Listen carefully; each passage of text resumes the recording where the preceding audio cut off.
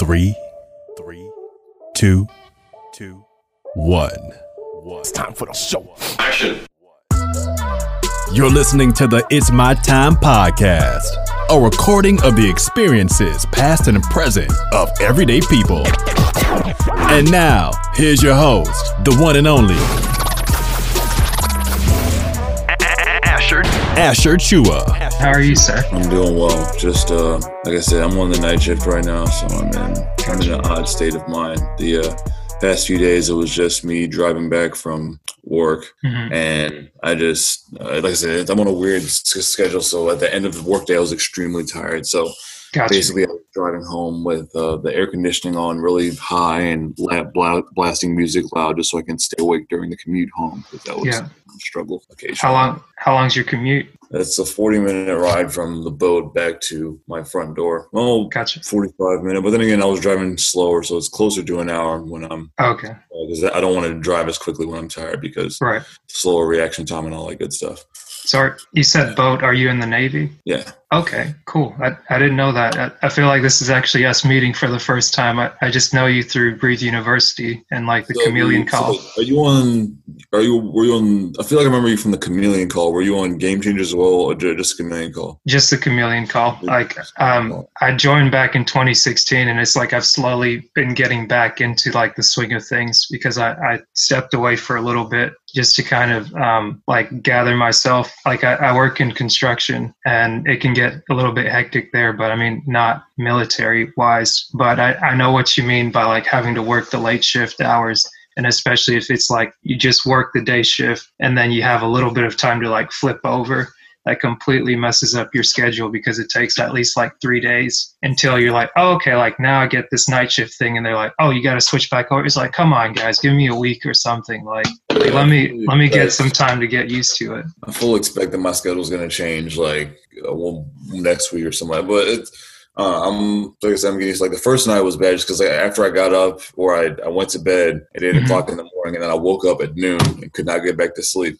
And then so I got to invest in some blackout curtains. Yep. So that I can jump on Amazon, man. Those work pretty well. You want to get the blackout curtains and get you some, even while you wait, just put some aluminum foil on your windows, because that'll keep the sun out. Aluminum foil on the windows. I never thought about that. Just put aluminum foil up and put tape, because I had a few roommates that were on night shifts. So it's like, it worked out because I worked during the days, they worked during the nights, and like people are prancing about like during the daytime, like dogs, kids, whatever. And I would have never thought about people that work during the night shift. And you're always wondering, oh, like, why is Waffle House open 24/7? Like, that's the only place you can get some food, like if you didn't do any meal prep or something like that. So I salute you simply for the fact of working that shift, because like not a lot of people do it. And I guess people just don't understand, like, while other people are sleeping, like somebody's got to keep the lights on. Oh, yeah. That's one of the reasons why I joined a 24-hour gym, just for that reason. The fact that I was going to have times where I was going to have to work out at weird times. And so just having gym time not having like, the gym's operating hours not have to be a factor when I consider the rest of my day. That removed a lot of stress. I could go there, quite often I'm there like 4:30 in the morning, so I don't have to worry about that. So that's definitely a plus. That's good. So how long you been in the military? I've been in the Navy 5 years as of like 4 days ago. My Navy birthday is October 21st. So yeah. 6 days ago. Wow. Nice. But yeah, 5 years. Came in October 21st, 2014. Okay. And, been doing it ever since. Got you. What got you into the Navy? So I guess you would call it. So I guess you do want the long end. Well, I'll give you like the modern. Yeah. No, I mean just whatever you want to give. Just like spell it out. All right. So after graduating college, I wanted to work in the nuclear field, and like everyone and their second cousin. At first, I didn't want to join the Navy, but everyone and their second cousin recommend, hey, you ever thought about joining the Navy? And I kind of, the more I thought about it, the more, and like other options weren't really available, the more it kind of made sense. So I took the combination of the job, being in the area that I wanted to work in, and everyone suggesting it as a sign, so I ended up joining. And so when I first came in, go through boot camp, which was like, I don't know, it was more so boot camp wasn't really that difficult physically, but like it's more so a psychological thing. So like you're a chameleon. So as introverts, we get our energy from being alone. It's not a thing in boot camp. So like I went from, I just like, after I have a long day and filled with people, I like to have time to myself to recharge my energy. But since you don't have that, like I came back to my room, I could be alone. And then I would have the time to recharge. But when I came back to my room in boot camp, I had 88 roommates. So I always have to be like a little bit guarded every single time, because at any moment they could be told to do this, or someone who like higher up could come in and we all have to like be right. So it was always just a little bit, always a little bit on edge. So I finally actually was able to relax when I got out of boot camp. And got you. After boot camp, that was in Great Lakes, Illinois. I moved down to Charleston, South Carolina. That's where the first couple phases of my training were. And there I only had one roommate as opposed to 80, which was nice. And then for much of it, I didn't have any roommates because like the person who I originally moved in with, he moved out because he was further along in the pipeline than I was. So after he finished his training and all that, he moved out. I don't even remember his name, but he's a pretty cool dude. And then, then after the first two phases of training were just really schooling, this your classic classroom style learning. Gotcha. After it was a more of a rapid pace, and you had to get used to doing the homework or their specific way. Like the Navy, like they're big on attention to details. Like not only you can know how to do it because like being in college for engineering, like I had experience with a lot of the math and the principles that they were doing, but it was being adjusted to the Navy's pace and the Navy style of doing things that I had to adjust to. So like they had this thing, and one thing I will give the military credit for the Navy in this regard, a lot of times the punishment fits the crime. Like for a lot of things, like the main thing that we have to do push-ups for everything. So like one thing where if you got a problem wrong in your homework, you have to do this thing called homework makeup. So you would take the problem that you got wrong and you have to like write out the 4.0 solution like 5 different times for it. Like, so like you make a mistake, so then you have to do the right thing 5 different times. And then, or so for, if you failed like a uniform inspection, they would have this thing called a fashion show. It's like where you come in 3 different times during a weekend wearing a particular uniform, and then you get uniform inspection. So like a lot of times if you have an issue, they do provide a solution that does correct that issue. So that's one thing that I do like. So that was the first 2 phases were A school and power school. You said it's like an A or B? Oh, A school and power school. So A school is basically where you kind of learn so me, I'm a nuclear machinist, so they call us nukes. So everyone who works in nuclear power, they call us nukes. Yeah. And so I'm a nuke mechanic. And so the first phase is really just me learning about being a mechanic in the nuclear. And as far as my job in the nuke, you get like the basics, how valves work, how they're built, how the steam plant works in general, stuff like that. And then for the power school, that was you learn more about the reactor theory. You learn like how reactors work. You learn just basic drawings of the plant and how the neutrons respond, and what kind of fuel we're using, stuff like that. Right. And so that's where we get into like the, I guess, nuts and bolts of the nuclear power plant. And so gotcha. I really enjoyed. What's up? No, I'm just saying I understand. I'm trying to like respond so that you know that I'm here, but at the same time I'm trying to be quiet so that it doesn't interrupt your thoughts. Okay. If you have any questions, let me know. But all right. So the second or that next phase is power school, learning a lot more about the plant in general. And then the third phase was prototype, where we actually got to actively work inside a nuclear power plant, got to actually see the control room. So like, it's actually, we've all seen The Simpsons. It's actually like when I actually knowing how incredibly like sensitive those systems are, like it's amazing that they put Homer in charge of it. And not only that, by himself, because in a real nuclear power plant control room, you are not by yourself. That is not how it works. And it's it's actually a pain. Like a lot of times people just get afraid of like, cause they hear about series like Chernobyl, like that. You learned a lot. Like the nuclear power is like absurdly safe. Like you would have, there are so many like trips and interlocks and things in place to prevent like a meltdown or whatever. Like, there's so many things in place to prevent. Like, you would have to be trying to break the plant in order to actually cause some serious damage. So I got to see all that around. I got to operate some stuff, and so we'll talk about this. So like I said, the first 2 phases of training were your classic classroom style of learning, right?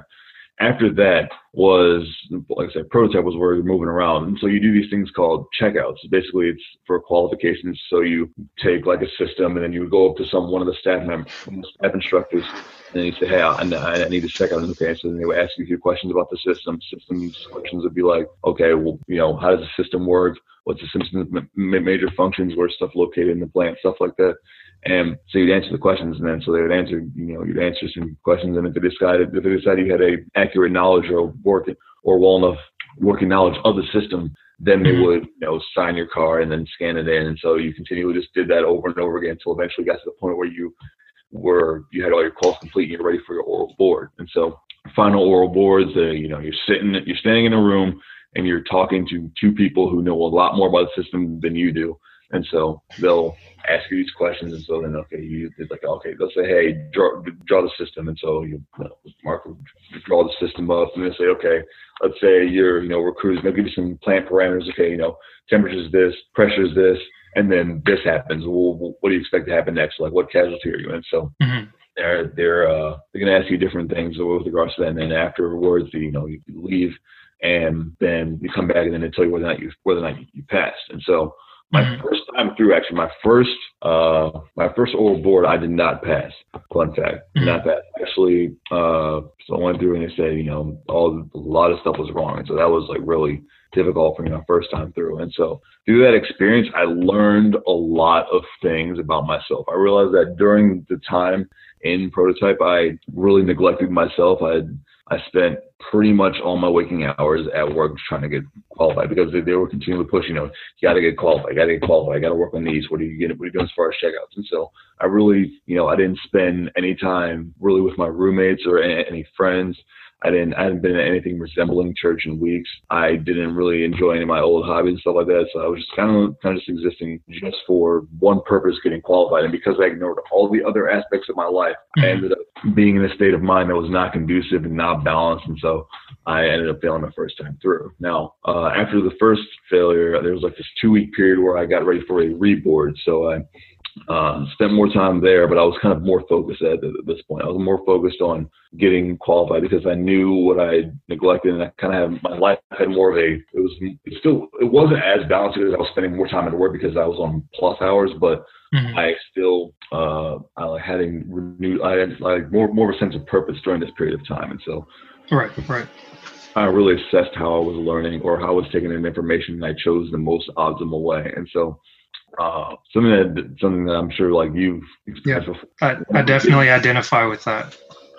When I was getting certain checkouts, like I would want to study the system so well and get everything perfect, right? I would want to study perfect before I went and ask for the checkout, because subconsciously, I guess I felt like I should know everything before I go, talking to someone about it.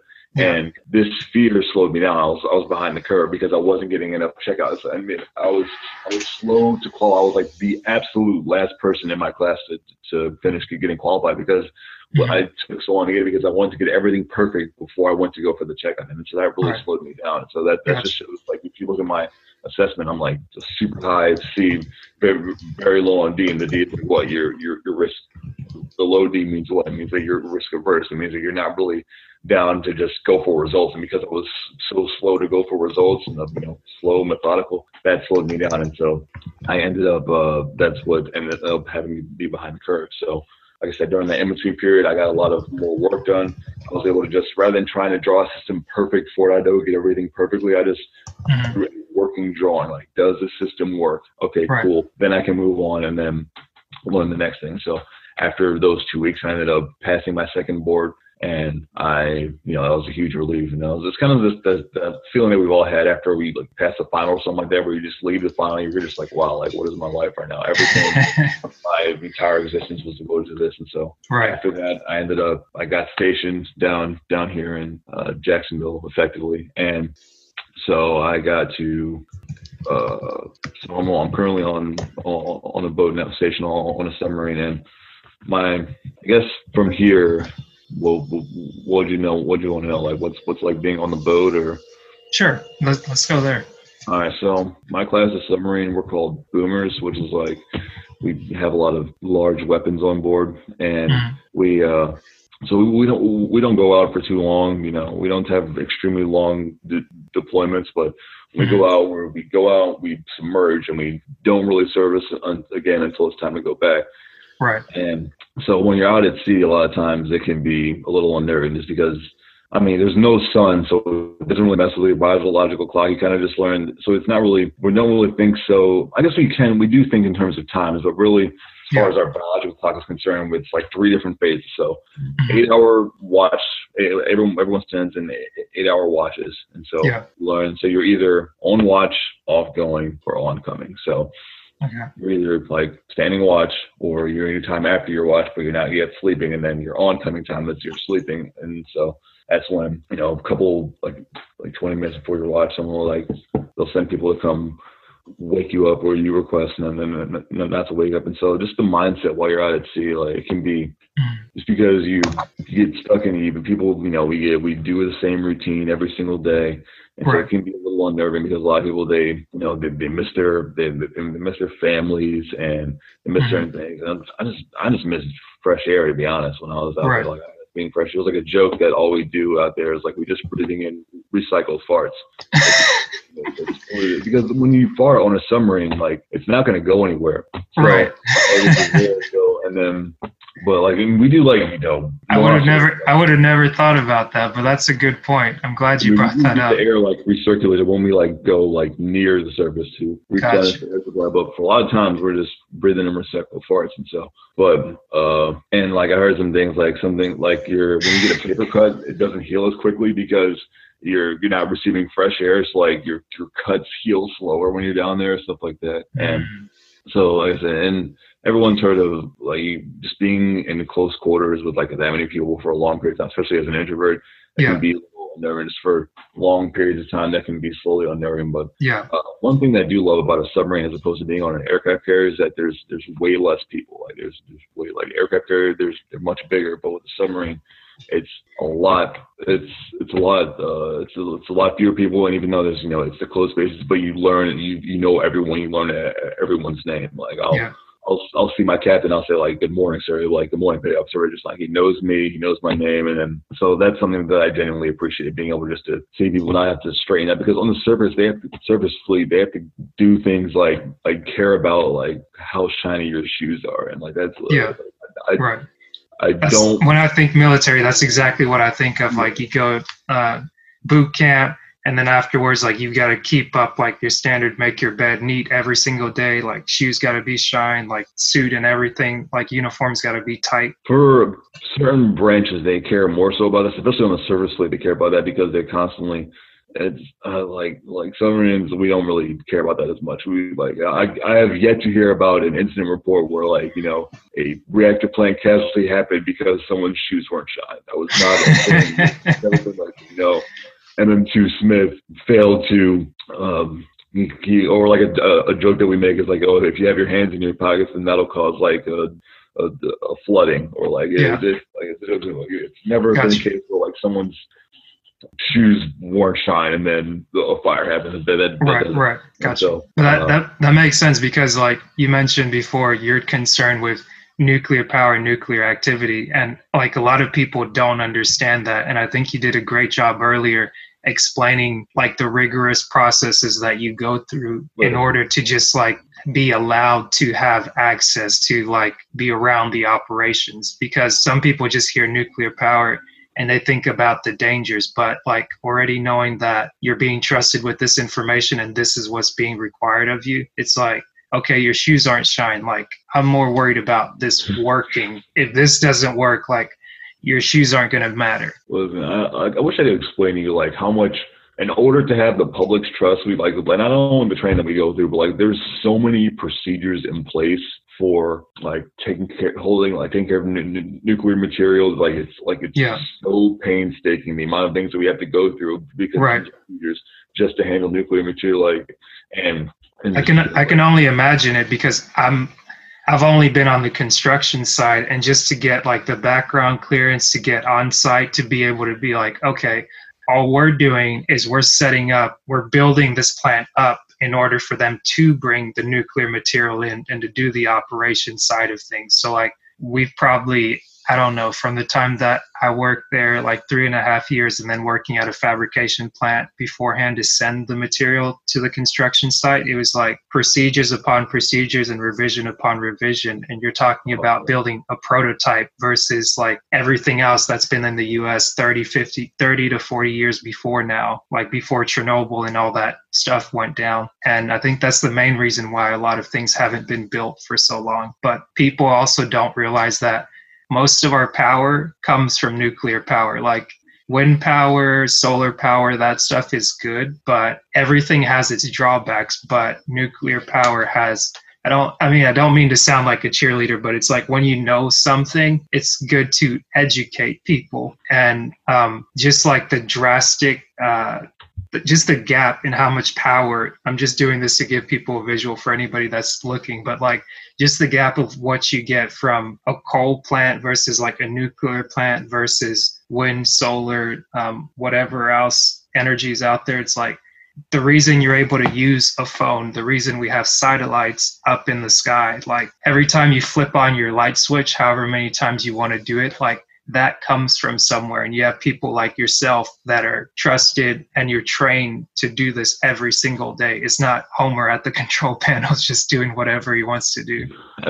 Absolutely not. Homer, like I said, Homer is not by himself, and he is not doing, we don't have somebody in there going eeny, meeny, miny, mo. Like we have, we have 3 people in there. Well, actually 4. And it's like, there's tons of different supervision. Like every single time, like there's, the officer in the back, they say like every single time someone's about to do anything, they'll say, like, shifting this pump, and then officers say shift pump I, and then they'll shut the pump to shift it, pump to shift to that. Like there's tons of like random repeat packs and like updating. A big thing is in nuclear is communication, or at least 3-way communication, where it's like I say something to you, you repeat back to me what I said, and then you have to confirm that the message received. Like there has to be an agreement in like what's communicated, to where it's like we want no room for error, because the second there's room for error, that's distrust from the public. We want to remove any ambiguity, like legit. There's like I said, the procedures that we have in place are like absolutely like very, very stringent. Like say if there's a valve that needs to be operated, like that has to do with the primary plant. There has to be a supervisor over, like he'll say, Richardson, I need you over here to help open these valves, because he can't do it himself because he's in a more supervisory role. So I'm operating the valve. He receives an order from maneuvering where everyone's like, that's where the main controlling parts for us. And reaction plant's going like, he'll say like, Chief, shut valve 1. And then he'll say, shut valve 1I. And he'll say, Richardson, shut valve 1. And then I'll look at, point at valve 1, and I'll say valve 1 shutting, and then I'll shut the valve. So like they have, so everything's in place to make sure that the procedures are followed, so that we can continue to operate and have the public's trust. And then what was the one thing that I was going to mention? Just with the whole, everyone a lot of times here in nuclear power, once again, they're scared of radiation. Like like when I'm out at sea, like the people, like everyone else in surface, like all the civilians, like you guys receive more radiation than I do. Like you receive, being out in the sun, you receive more radiation than I do. It's like out at sea, we have a bunch of shielding in place, and we have like I said, policies to minimize our time and all that when we're around the radiation. And we even have this little counter that we keep on us at all times. The only time you don't wear it is when you're showering, but you have this like thing on you. It measure how much radiation you're getting. And is that the dosimeter? The dosimeter, yes, yeah. Gotcha. Okay. TLDs, and we have it, and then everyone at the end of it, like we turn it in, and then they count them afterwards, and it's usually next to nothing. Gotcha. So that's it as far as the, like I said, and there's a bunch of other different things I could bring up about just being out at sea in general. But is there any specific themes you want to go for right now? So I mean, like one of the main questions I've been asking is this, just to speak to you, the person personally, as like with Gerald, I asked this: who do you say you are? Who do I say I am?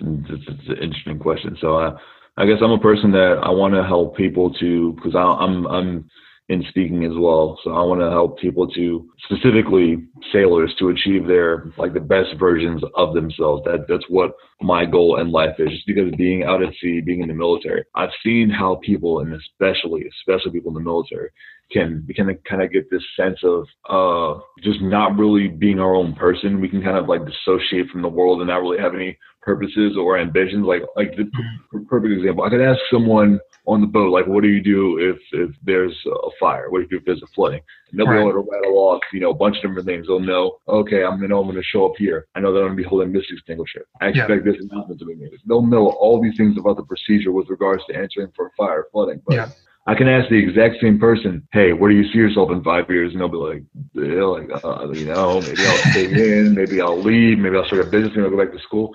We know a ton when it comes to like our work, but as far as our lives are concerned, we don't really have an idea in that. And the reason for that is because, procedures, casualty response, all this stuff has been drilled into us. And so, but as far as our own lives are concerned, that stuff isn't stressed as much. And so you have a lot of people who don't really have any goals or ambitions. They might claim to have some ideas, but we're not actively acting on those ideas.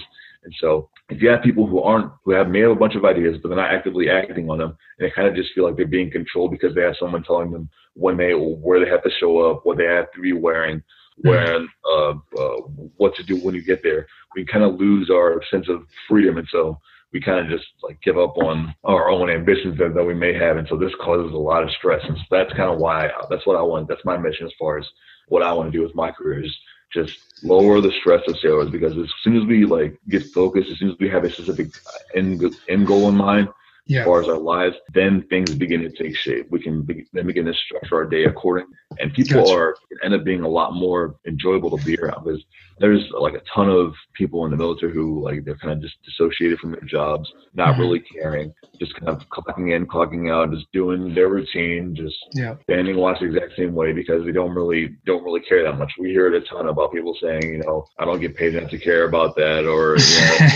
like.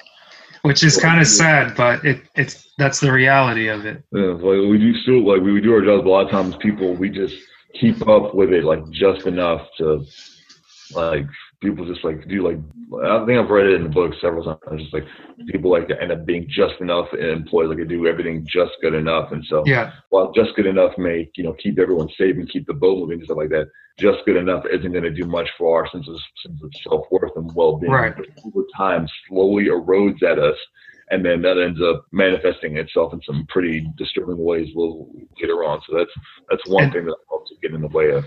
Gotcha. I believe that if everyone had a sense of purpose and like something that they wanted to accomplish, we'd be a lot more enthusiastic about our jobs, and we would spend our time on the boat when we're out at sea talking about like our goals and our ambitions and different strategies to get there, as opposed to what we normally talk about, which is stuff like, oh, what are you doing when you get back, or like naming movies, or having very irrelevant conversations, often inappropriate conversations about different things. So like just these nonsensical conversations rather than things that really matter. Like once I remember I was out at sea and I walked into a legit conversation people were having about religion, and they were like going back and forth, like respectful, listening to each other's opinions, giving their own stuff. I was like really impressed, because you do not walk across that very often. Like quite often you'll walk upon a conversation where someone's arguing, oh yeah, you're wrong because of this, and not really listening to each other. But like I said, people who have a mission in life, you become more respectful of others and their opinions. Whereas if you're kind of just bored and angry with life, you're just going to be more animalistic in terms of your approach. So that is an exceedingly long way of saying that. That's what I want. I want to help to improve the culture of the military through limiting stress. That usually results from lack of purpose and direction in life. I think that's a great goal. And like what you mentioned, I feel like I'm seeing it more and more because like the group that we're in, Breathe University, and especially like a niche part of it being on the chameleon call, which is part of like the DISC assessment, where you look at like the 4 personality traits, where you have the D, I, S, C, and the chameleons are like the S personality, which is like people that are supportive and that have a certain pacing preference. And a lot of times, like people that are of that what's the word? People that are wired in that way, they usually conform to procedures more quickly because it's like you want to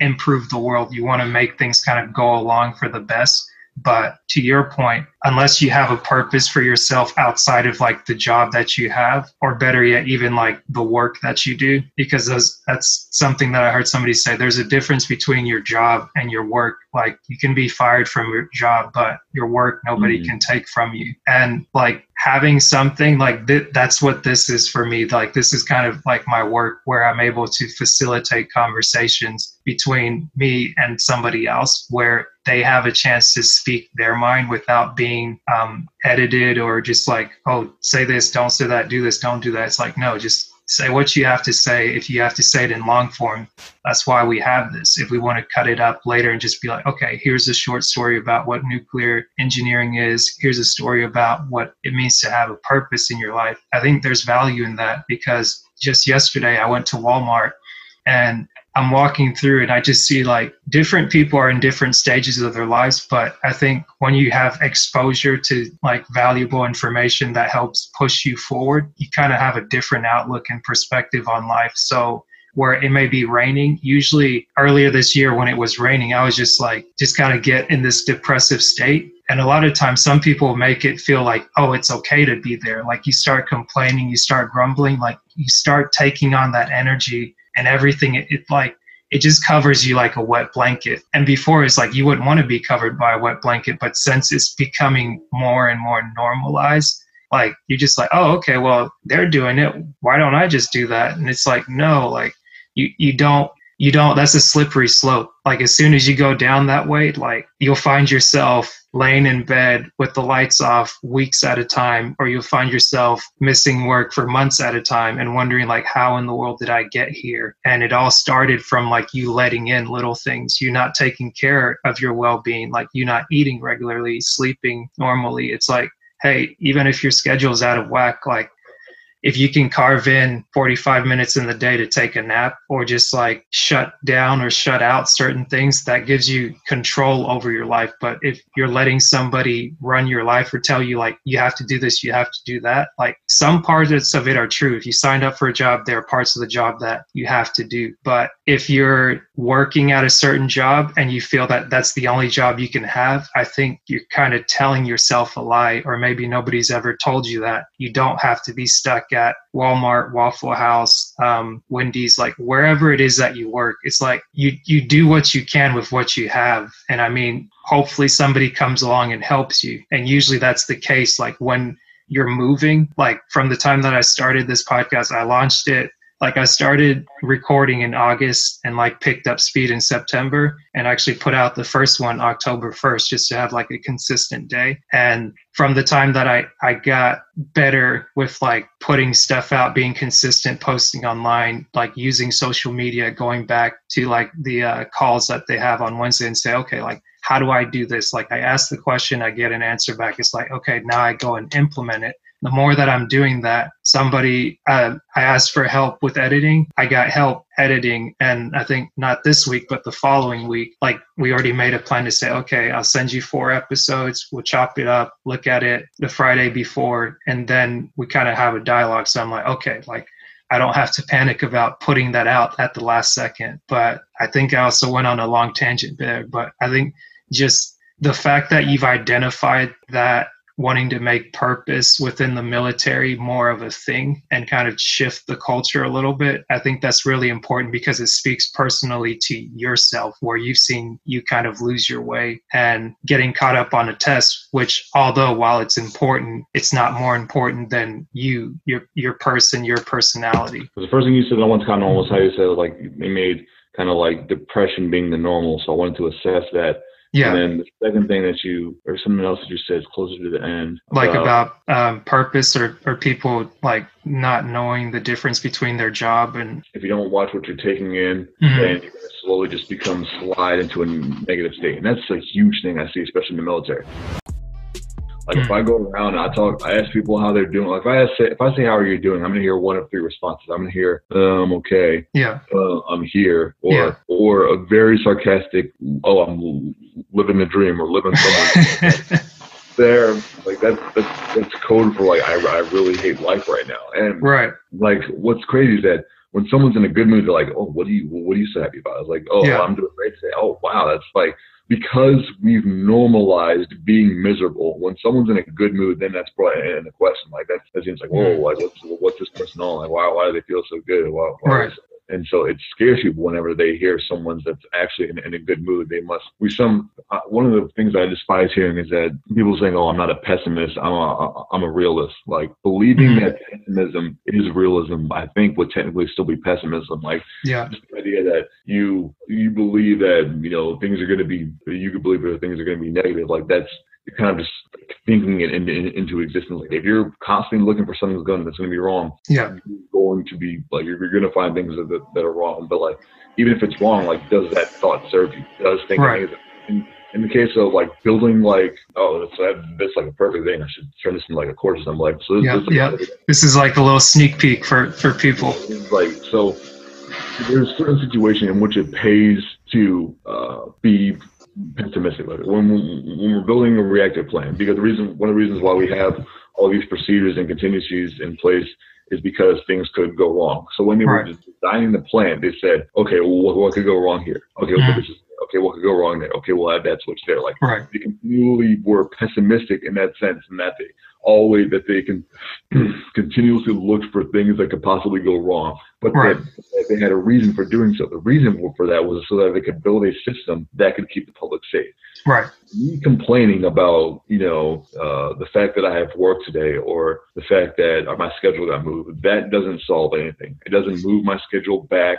It doesn't. It doesn't solve anything. It really is just me complaining. Now, what we've done is a lot of times, like I said, because we've normalized being miserable.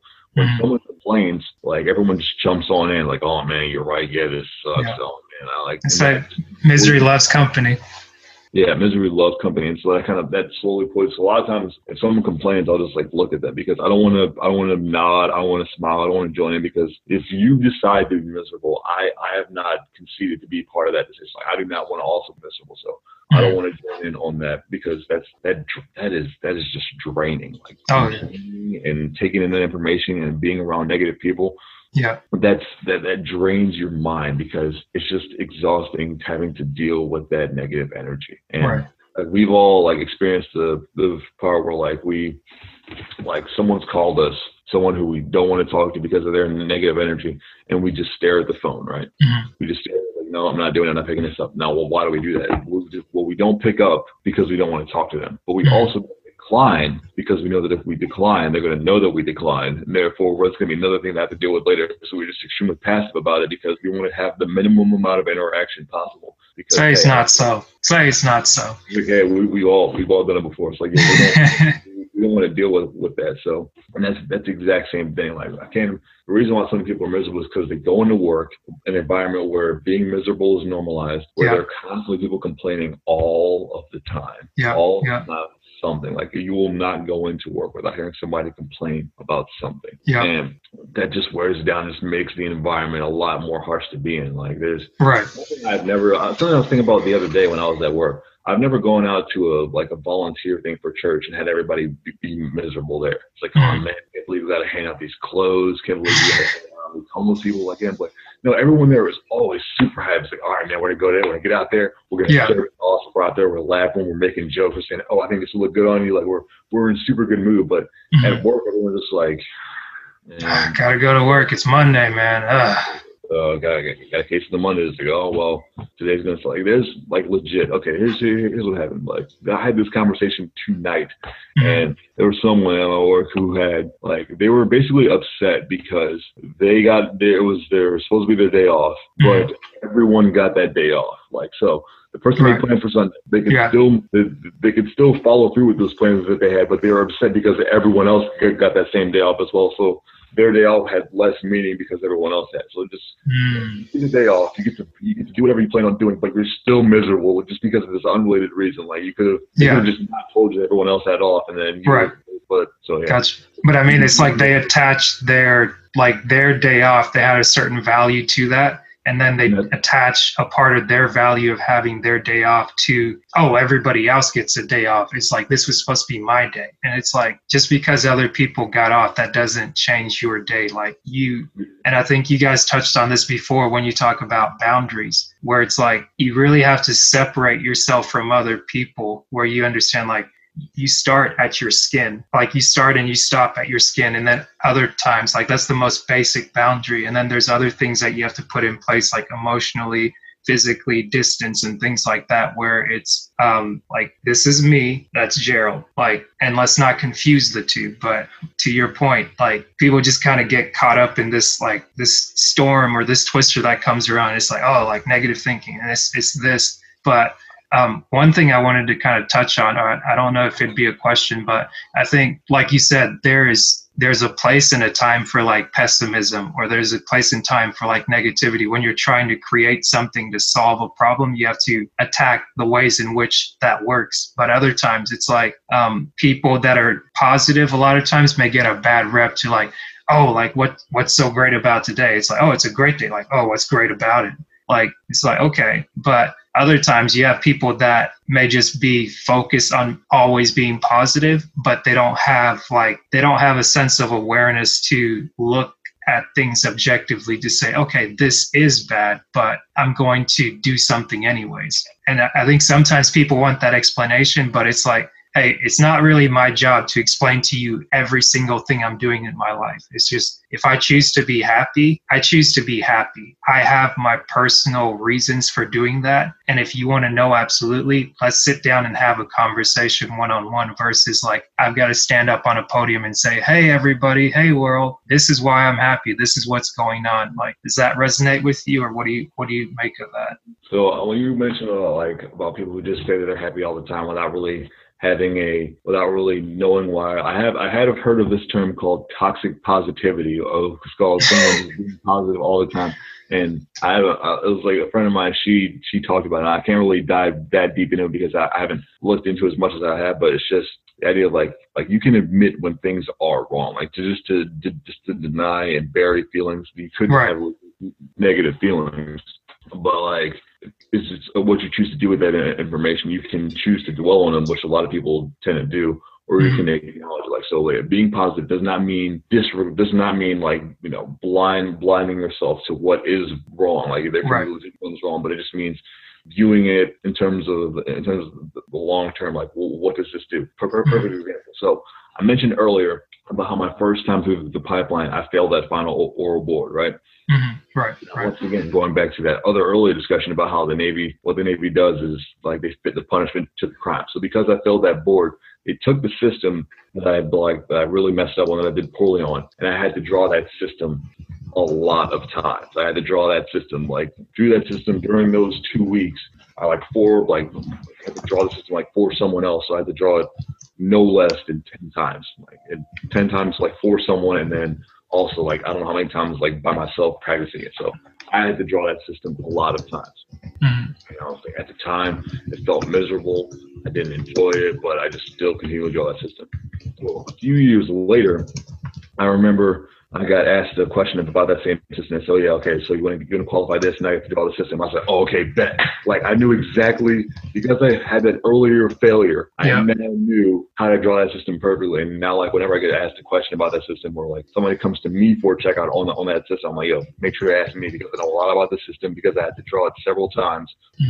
I had to draw it several times. I had to talk about it a lot, so I know a lot about the system. And that's kind of like taking a poor experience, me failing that system for the oral board and kind of looking into the long term. Okay, like, you know, I went through this failure. Okay, it sucks. Okay, it's a negative feeling. What can I develop from this? Okay, well now I'm in a position because I failed it. I can learn a lot more. I think we've all heard E talk about that. It's like, oh, like, you know, I went through this, so I can turn this into a book. Well, I can turn this into a video course, so I can turn this into a speech. Like, rather than just dwelling on the moment of how miserable you are, looking long term and saying, how can I use this as a teaching moment so that I can help other people? That does wonders to improve your sense of optimism, because you're slowly seeing that like negative things are just problems that you can solve, and if you can solve you can then help other people solve that same problem. Exactly. That's a great point. And one question I would ask you as a follow-up to that, what changed for you, or like how did you make that shift to say like, okay, like I'm beating myself up, like I didn't make this test, like crap, but why am I doing this 100 times? Like, oh geez, like what took you from like the negative where you focused on the problem to where you saw the problem as a solution? Like when somebody presented it to you again as like, oh, like I don't know how to do this, and then for some reason you think, oh, I've done this, like I can help you, versus like, oh yeah, it sucks to suck, man, good luck. Like how did that mindset kind of shift for you, or how did you go from failing the test to having to redo it, like retrain yourself over drawing that system, to seeing the positive out of that lesson and then taking it to teach to somebody else that needed help with the same thing that you struggled with?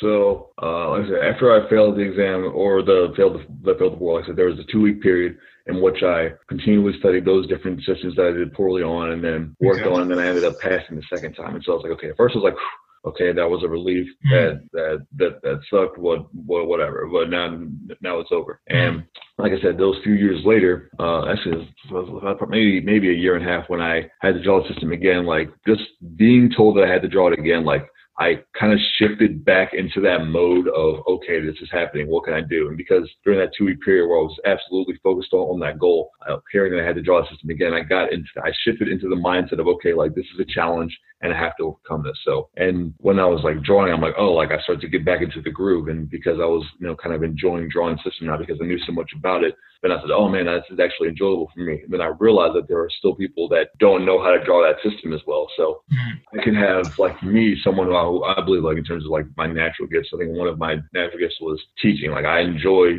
taking complex issues and like breaking them down and so that people can understand those things. So I got a system that I had previously because I had been on both sides of it. I'd been on the side of not knowing how the system works and the side of knowing how the system works. And I have the ability to like bridge the gap. So I was like, okay, here's a problem people have. Here's something that I've experienced that can help me, that is put me on the other side. I can help bridge the gap and give that people that same feeling of, accomplishment of getting over to that other side. And so because especially being as chameleons, we love helping, we love supporting people. So I think we might have a slight bias in our favor of or not bias, but slight advantage of, because we're naturally inclined to help support people. We're always kind of looking for ways that we can help support our friends. And so that's something that I want to, I said, okay, I can use this experience. Once I got out of my own head, once I stopped being selfish and saying, woe is me, and just focusing and that's what gets a lot of people. That's if we focus solely on ourselves, we don't see the bigger picture. And if we don't see the bigger picture, then we're just going to sit in action, not really doing anything. Right. So that's one thing that really pushes me, in terms of everyone with their gift. There's one thing that kind of has been pushing me. There's someone out there who needs your gift. There's someone out there who needs that book that you want to write or that course that you're gonna shoot. And so by you delaying that, then someone else is going to have whatever solution they need delayed. And this could be very costly. I'm so glad that E didn't delay starting BU and all that. I don't feel like it seems like it was timely because I think they started it in 2013. And I guess that every now and then I've got to be reminded not to use acronyms, but whenever we say E, it's Eric Thomas for anyone listening. And I think he started Breathe University in 2013. And I think literally that's the year that I came across his When You Want to Succeed as Bad as You Want to Breathe video, because I was struggling working a technician job while I'm going to engineering school. And I'm sitting here doing temp work, which no knock against temp work. It's just working on call and then going back to college where it's like one of the top universities or whatnot in the country. And you have people talking about, oh yeah, I'm just sitting out here hanging out, got my feet up on the desk, air conditioned, and I'm making like $25 an hour, like for a college student. Dude, that's great. Like you basically do that for 40 hours for a couple months, like over the summer even, and you've got tuition paid for a good bit. And I'm sitting here feeling down on myself that I'm only making $11 an hour. And of course I get per diem. I was just excited to make money because before I kind of worked for free doing landscaping, and then I worked at a coffee shop for a few years. So I was like, hey, you went from making nothing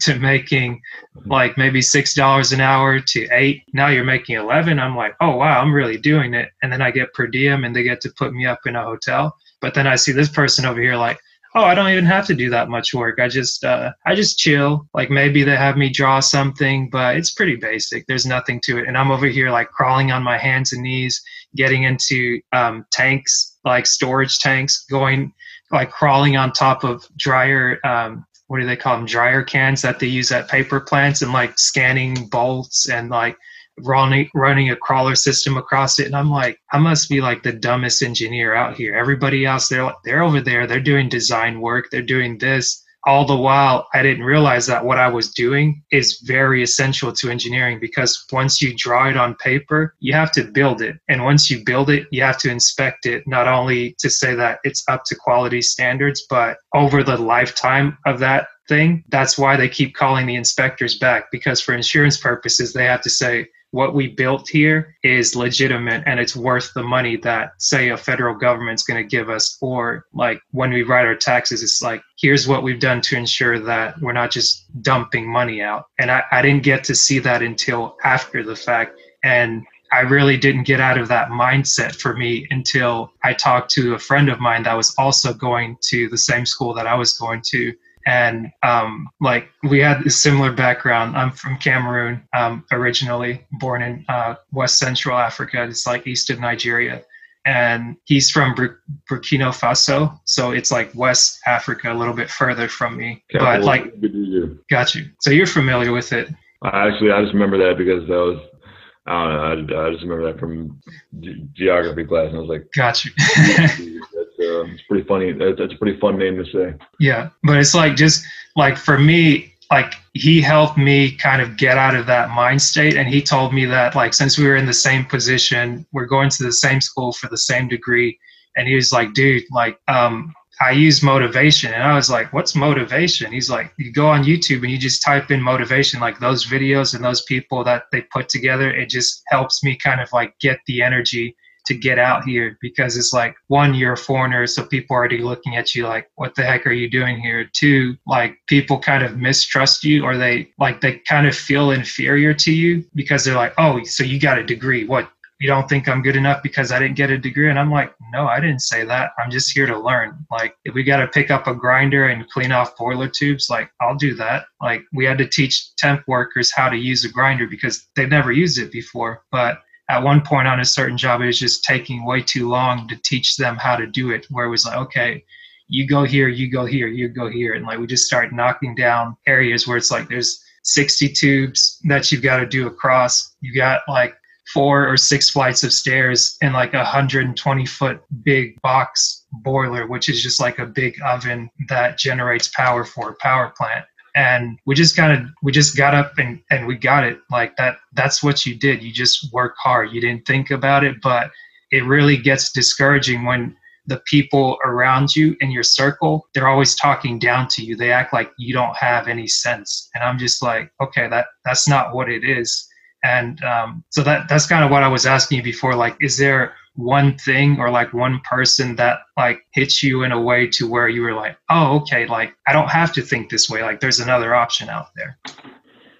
In terms of my, I think for a while it was just being in, I think it was a lot of it was like, I know everyone had their Eric Thomas moment. For me, it was like when I was up in New York back at the prototype training and the third phase I was telling you about, and I just wanted more. Like I didn't want to just continually just come into work. Yeah, a lot of us just in the military tend to do is we just come into work, do the maintenance, stand and watch, complain the whole time. Work finishes and we go home. We like play, Apex or Fortnite or like watch Netflix or a movie, and then we eat and then go to bed. And it's kind of like the same. Like I didn't want to have an existence where you're just floating, where I wasn't enthusiastic about life. That's that I absolutely feared. Like I did not want to just go through life about it, because you're not serving anyone by that. Like I was going to grow up to be absolutely miserable. And so I think a big thing for me was just getting more so involved with personal development and like reading books. Like I read a few different books, but I could go on a rant about it. Like I just the abridged version of the rant, the mini rant was just like actually applying what you read in books rather than just reading. Because a lot of times people just say, they brag about, I've read this book. This book where I'm like how much of the information have you actually applied to your life? Because I know, in terms of because I have right here, I have a whole lot of books. Let's say I have 100 units of information. I've read 40 units of information and I've maybe applied 10, being very generous. A lot of times people want to buy a new book or think or this new plan or whatever. Take the time to just apply this stuff off the top of your head. There's things that that you should be doing that you don't do. Start with that. Then we can move on to different books. Obviously, that's one thing I wanted to just touch on real quick, was just actually applying the information that you know from books. So it wasn't really one specific thing or like that. Eric Thomas and Breathe University being around, exposed to more people who had the mindset of actually improving my life was a very big factor, because a lot of times we can read books, but those books aren't really they say books are alive, but a book is going to be your accountability partner, stuff like that. Being in an environment where it's actually so like a book is kind of, sorry, go ahead. All right. Am I good now? Yeah, you're good. All right. So I'm sure you've heard of just naturally we humans copy those around us. It's like a thing that we do. It's just a survival instinct. And the reason why is because, back in the day where we had to worry about different predators, it was more of if you stick out, you're more likely to be picked off by a predator. So habit, human beings, we tend to act like those around us. Now that can work negatively or positively.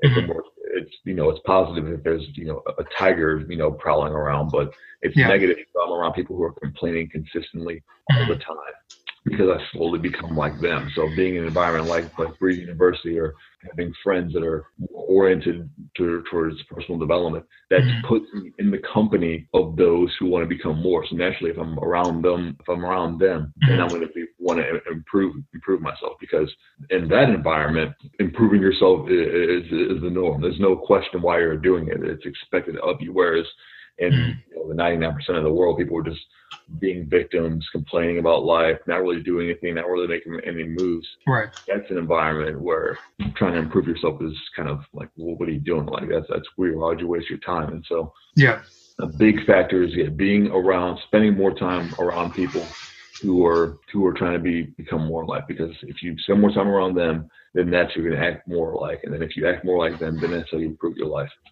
Absolutely. That's a great point. And like you said, the biggest thing for you was not even if you decided to start reading books, you decided that I need to apply what I'm reading. And I think I just got on the Chameleon call for the first time this year, and I think it maybe started last year. But the thing that really drew me to it was them going through a book chapter by chapter and actually studying it out. And I was like, I want to do that. And I ended up getting the book, which was Boundaries at the time. And I was like, I identify with that, where it's that I either let people run roughshod over me, or I just don't feel like I respect myself enough to where somebody asks for something, I'm jump to it. And then later I feel this resentment against that person. I'm like, why did I let them do that? And somebody that cares about me would be like, why do you keep repeating this process over and over again? You don't need to let someone just treat you and say whatever to you. You have rights yourself. Even me, they're like, hey, don't even let it come from me. I've got things that I personally want, but if it's not of value to you, don't do that. And it would go in one ear and out the other, go in one ear and out the other. And then finally I'm just okay, stop. I've gone to conferences, and the most recent one I went to was Verified in August. And from going there, I went with the intention of okay, I need to change my mind state. I've been in this mode where like the quote unquote depression has like become a thing. Like I know it's real and like mental health is very important, but if you get stuck, like if somebody tells you that you're sick and you just agree to it, you're like, oh yeah, I'm sick. Oh yeah, I'm sick. And like you don't do anything to get better or get unsick, like you're going to stay there for possibly forever. And that's not really of any help to you. And I think a lot of times people get a misconception of like, oh, I'm going to go talk to a shrink, or I'm going to go talk to a therapist. I'm going to go talk to this. Like we kind of have this arrogance of like, what's this person going to tell me about me that I don't already know? Because it's like in your mind, or in my mind, I'm kind of sitting here concocting like, oh, I could fix this, I could fix that. But like you mentioned again, like a book will only give you so much information. It's not dynamic. It's like dynamic in the message that it gives you, but it's not going to like look over your shoulder and be like, oh, okay, like you said you were going to read me today. Did you read me? Like, oh, you said you were going to apply this. Did you apply that? And when you brought up the part about having an accountability partner, someone that actually like checks you and say, okay, like what is it that you want for your life? And it's like, if you don't know, why don't you know? And not just somebody to constantly be critiquing you, but someone to also encourage you when you're kind of down, and to have that the balance where it's like, I challenge you, but also I encourage you. Like those are very powerful things that really drive to what you came up with, wanting to make like purpose meaningful in the military, in the Navy, to where other people can kind of walk with their heads up. And I've seen people like David Goggins and like other people where it's like, you gotta like initially, like usually yeah, a lot of people might be turned off initially from like the language, but like one thing that I identify with whenever I listen to people, whether it's music or like interview like this, or just whenever people speak, I really try to understand like what they are at heart. And I really identify with them because, did the audio go? Crap. I can't hear you for some reason. There. Okay. There you go. I got you. Got you. Where did I cut out? You said a lot of times people might get turned off by the language, but like you focus what the message is. And right. And I mean with David Goggins, for instance, like his message has just been kind of like, you really have to deal with yourself. Like you really have to, like, there's things that like somebody else can't necessarily do for you, and there's a struggle that you have to deal with yourself. And I think he's maybe like an extreme version of it where he said, okay, I'm going to become like the baddest man on the planet. But more so it started internally with him. It's like, I'm going to be like the baddest me I can be. Like I'm going to be the best version of myself. And every time that my body wants to say quit, I'm going to say no. And I'll just stay on this point because I could go on different tangents, and like people like to be contrarians or this or that, but whoever wants to be contrarian, I'll talk with them whenever that conversation comes up. But I just think it's really important to really challenge yourself and to just give yourself a reason for doing what you do. And one thing I can say is like, I'm sure I'm not getting any checks from Breathe University, but I guess if anything, I'm getting emotional checks, and I'm getting like, it just helps me personally. But I guess we'll be on the call here in 2 hours. But the main thing that I've gained from just seeing my environment differently, from actually applying the information, like from the time that I saw ET in 2013 to graduating by the end of the year and going to work in 2014, I started to not only ingest the information, but applying it like maybe 20% of the time or 10% of the time, like you said. And the main things that kind of changed were, okay, I need to evaluate the people in my life, like really like who's adding to me and who's taking away, and like who am I adding to and who am I taking away from. And I kind of had to make that separation. And then back to the work issue, it was like, my job isn't working out. It's like, it's good, I have a job, but I know like I didn't see 100% the value in it, but at the same time, I saw the value in myself, and I was like, I know what I'm worth, or I know at least that I'm worth better than where I'm at now. So at the end of it, I was like, I've done this job for 3 semesters. This is my last semester, and I need to be gone at the end of the year. I can't come back here full time. Like multiple people have already told me, don't come back here because this is a dead end. And I was like, let me not be stupid and let me actually listen to them. And then the last thing was that and getting ready to graduate, I was like, aside from having this job, I've tried looking for other jobs, but I've just been unsuccessful. And I know somebody that was a close friend, and like that's the first person that I met when I got to the campus. And every semester I would see her working for like a different company. And it would always be the company. She's like, oh, okay, I want to go to work with this company. Next thing I know, she's working with that company. It's like, how did it go?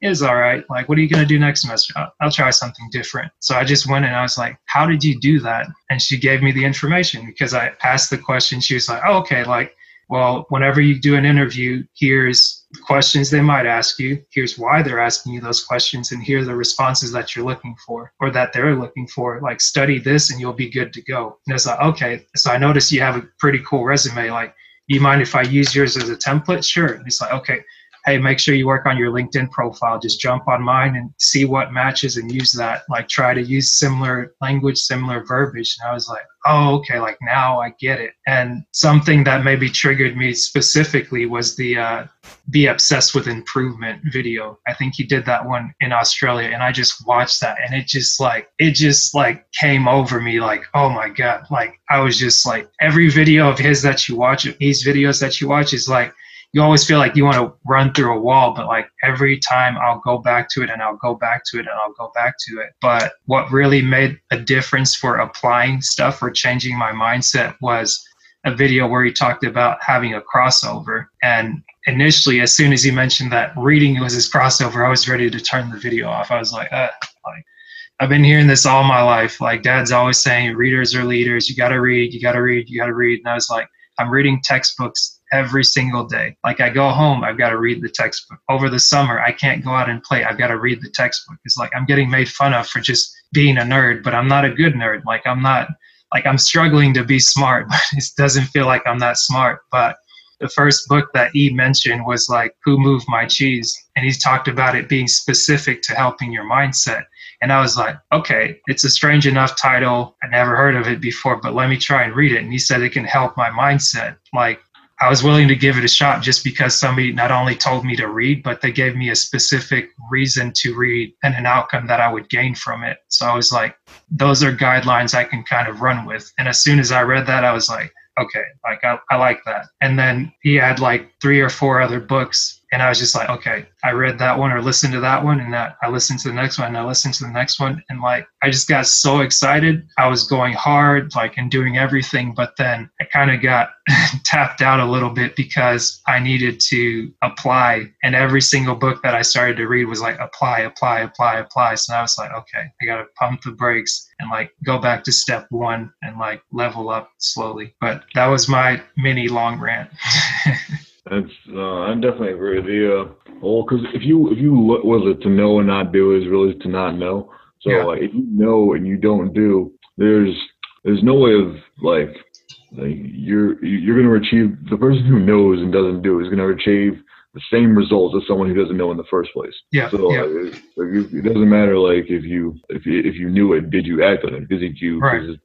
if someone had the idea, I think we heard on the the podcast or CJ Success podcast that CJ said like he had the idea for like Uber or something like that. I think that was one of the jokes that he made on the like he had the idea for Uber before Uber, but did he like want to actually act on it? No, he didn't want to act on it. So someone else also had the idea, so they acted on it. So like, Yeah. if you know and you actually apply, you're going to see some real results rather than just saying, oh yeah, I knew that, or I knew like, okay, Right. And this is a prime example of that because like I was trying to say earlier, I probably got off on a tangent, but being in Breathe University since 2016, that's 3 years now. I think I joined September or October of 2016.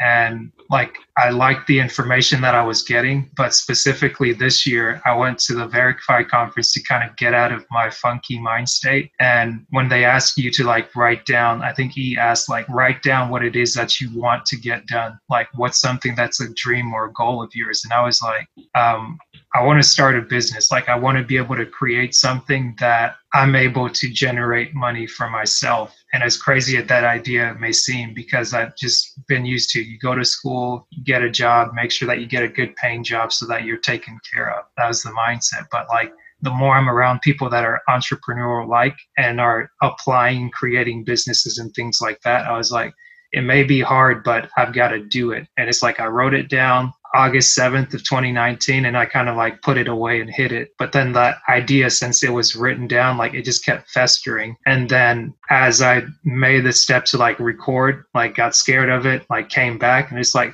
I kept starting and stopping, but slowly inching towards this to where finally I was like, just stop, like stop trying to play it safe, like just go buck wild, like ask people if they want to record. And if they say no, they say no. But at least I talked to my first recording, and I was just talking with my friend Theo. Like we met on the men's prayer line, and we just talk regularly. So we already had kind of like a rapport built up. And he was like, "Oh, okay, you want to do podcasts? I'm doing a podcast too." And I saw some of his stuff, and I was like, "Oh, it looks like you've been doing it for a minute." He's like, "Yeah, I started last year." We just kind of repping back and forth, but like having that accountability or people that you can bounce things off of, and actually deciding to say, okay, now I'm going to step out, whether I know what I'm doing or not, is like that's been huge for me. And that's what brought us to today.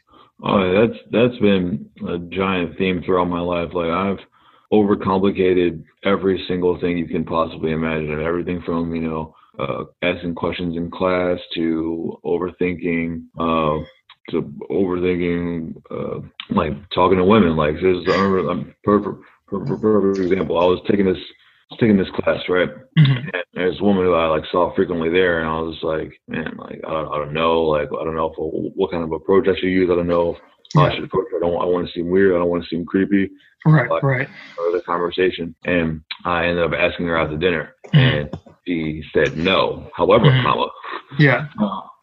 like I did not regret asking her out. I did not regret that at all in the least, because if I didn't, and like we ended up like both leaving town or something like that, I would have been like, man, what would have happened if I would have asked her? I wish I would have done that. Yeah, that would have been in the back of my head like for the longest. I was like, man, right. I want to know what you know. Like I'm much like in terms of stress, I'm far more stressed from the opportunities that I never acted on than from the things that I acted on and failed. Because if I act on and fail, I'm like, all right, well, I take that loss, I'll move on from that. But if I don't know, it's just like the what ifs. That's what really kills you. So that's a big driving force for me, because I don't want it to have a whole bunch of what ifs, because I already have plenty of it. I already have plenty of what ifs because of how because of the low driving score or whatever. Because of even the nature of your work, like everything has to be case by case. If this happens, what if this happens? But it's like you have procedures to follow with it. Oh yeah, absolutely. One thing I was looking at is reading this book, and the author described about how like if you're constantly worrying about a certain situation and taking a certain risk, okay, like just throw up the absolute worst possible scenario that could go wrong from the situation. It's like, okay, could you survive that? Could you figure out a way back from that? I was like, I could figure out a way. All right, well then go ahead and do it. Right. The possible scenario, it's not going to happen. But even if it does, you already have a way back from it. So anything that could possibly happen between there is just okay. You can absolutely go ahead and do it. And so But the thing is, this society, like with the news and with social media, we're just conditioned to be afraid, because we're just slowly conditioned over time to just be more and more passive about life. Because when we're passive about life, then we're just going to continually pay for like entertainment and other stuff that helps us to escape, because we don't want to actually deal with real life. And so if you're willing to take more risks, you're going to take some losses, you're going to take some embarrassment, but over time, you're going to have some successes, and moreover, you're going to have things that both you and other people can learn from through those experiences. And that's kind of what our duty is. Our duty is to not just sit back and just be passive, but actively search for ways to improve, because when we improve ourselves, then we can help improve others. So like let's take an example, right? So let's say there was some challenge that I was afraid to do. I give up on it. Like 3 years, I give up on that challenge. 3 years later, a friend of mine comes up with that same challenge in his life, right? Yeah. I am now unable to help him. A friend of mine has an issue with this challenge, but because I chickened out 3 years earlier, I can't help him. And so now he has to go through more pain and more suffering because I was afraid of this. So instead we take the approach like, okay, I'm going to go ahead and take this challenge. I'm going to go ahead and take this challenge later on, like I said, with the whole me failing the oral board. On the other side of it, now I know what it took. Now I know how to get through it. Now I know how to perform that process. Now I can help make the road easier for other people. Whereas if I chickened out or if I wasn't sure and I didn't act on it, I'm powerless to help anyone. If you have an opportunity and you don't act on it, you learn nothing. You learn zero things from not acting on the opportunity. If you act on it, sure, you might fail. You might fail absolutely miserably, but you will still learn something. There's something that you can pull away from that situation to either try again or as a caution. You can give this to the next person. It's like, okay, you know, I failed on this because I messed up this part, so watch out for here. And that's what we do. Like we're on for you know, back in college, like taking exams. Like if like one class took the exam first, hey, well, what should I look out? It's like, oh, you know, make sure to watch out for this question or make sure you study this table. It's a thing that we can do. If you go for a challenge, you can help others from your experience in that. Gotcha.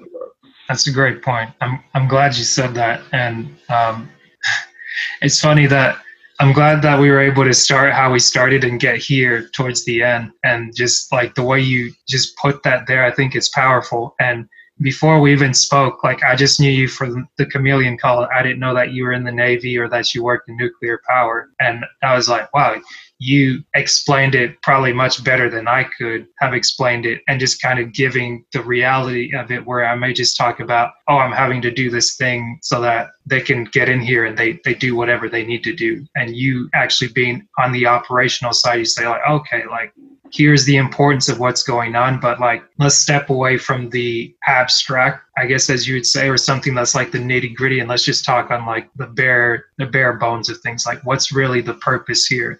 The purpose is talking about you, the individual, and like what really matters to you. And like once you understand what matters to you and you take chances on yourself and you step through life and you say, okay, I'm going to do this regardless of whether it works or not. Like when I do something, I'm going to get like some feedback. And then from that feedback, I'm going to make another decision. And I think Eve may have said it or somebody may have said it, that success, however you define it, is going from one failure to another failure without losing intensity. And I've just been reading Og Mandino, the greatest salesman, and I think it's the greatest salesman in the world. And he talks about, with the very first scroll that's in the book, it says that success is defined many ways by different people, but failure is always defined one way. That failure is man's inability to do exactly what he says he's going to do. Like being able to realize what you want to realize. Like you ask anybody, that's a quote unquote failure, that you didn't do what you said or you didn't do what you wanted to do. So in order to avoid that, you can do many things. And even when you do something in an attempt to achieve what you want, you're doing something. Whether it works or not, it's not a failure. It's just like you taking the action is more important than you just saying, well, I could have, or I would, or hey, I would have built Uber. Like I knew that. That's actually huge. Like I was thinking about that. Like people, you always hear people say like, oh, if I cared enough, I could get in, crazy good shape, or I could start that way. Like people love talking about how easy they could have done something, or they could do something. Because talking is a lot easier than actually breaking it and actually doing it. And if you want to accomplish anything, you have to be willing to deal with that failure. Like something that they talk about is what am I thinking about today? I'm actually currently I'm starting blogging again. And I'm writing a blog post currently. And something that I did before and I'm still doing now is that a lot of times when you're faced with a blank page, a lot of people get intimidated by that. I mean, it's a famous thing, the blank page. I hate staring at it. It's like, all right, because why? Yeah. Because there's nothing there yet. You have nothing to work from. So Right. And I long ago accepted the fact that I'm never going to do it perfect on the first try. So the very first thing I do when I'm writing a post, I just vomit like all the ideas that I want to get out in that post. I'd like write this, like start typing this paragraph. I might stop in the middle of a paragraph or a sentence, go on to the next idea. And then, then my next time through, maybe the next day or something like that, I'm like, okay, and I can build off this idea. And then I get a rough skeleton, and then I slowly like fill in the gaps and stuff like that. And all of a sudden I have a post. So it's like, Not, I didn't do it perfectly the first time, but just several steps and going through it failure, I guess failure after failure, because I didn't have the post done. Yeah. I slowly built up that post that I want. That's true for anything. You're not going to get it.